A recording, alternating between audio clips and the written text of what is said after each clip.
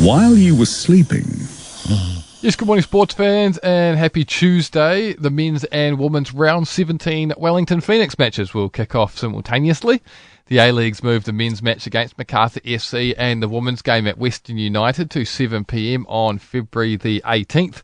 The Phoenix women had asked to shift their match to avoid the final weekend of the Football Ferns Oceania Olympic qualifying tournament.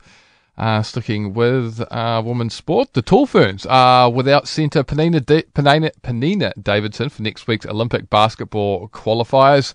She was the team's leading rebounder and second best scorer at last year's Asia Cup. Davidson has suffered a calf strain while playing for the Melbourne Booners. New Zealand are also concerned about the fitness of guard Charlize Leger-Walker, who suffered a knee injury during her last USA college outing for Washington State. She still has been named in that 12-strong squad to take on China, France and Puerto Rico. And Rafael Nadal's racket from the 2007 French Open victory over Roger Federer was sold for more than $118,000 at an auction Monday, ranking amongst the highest priced such memorabilia.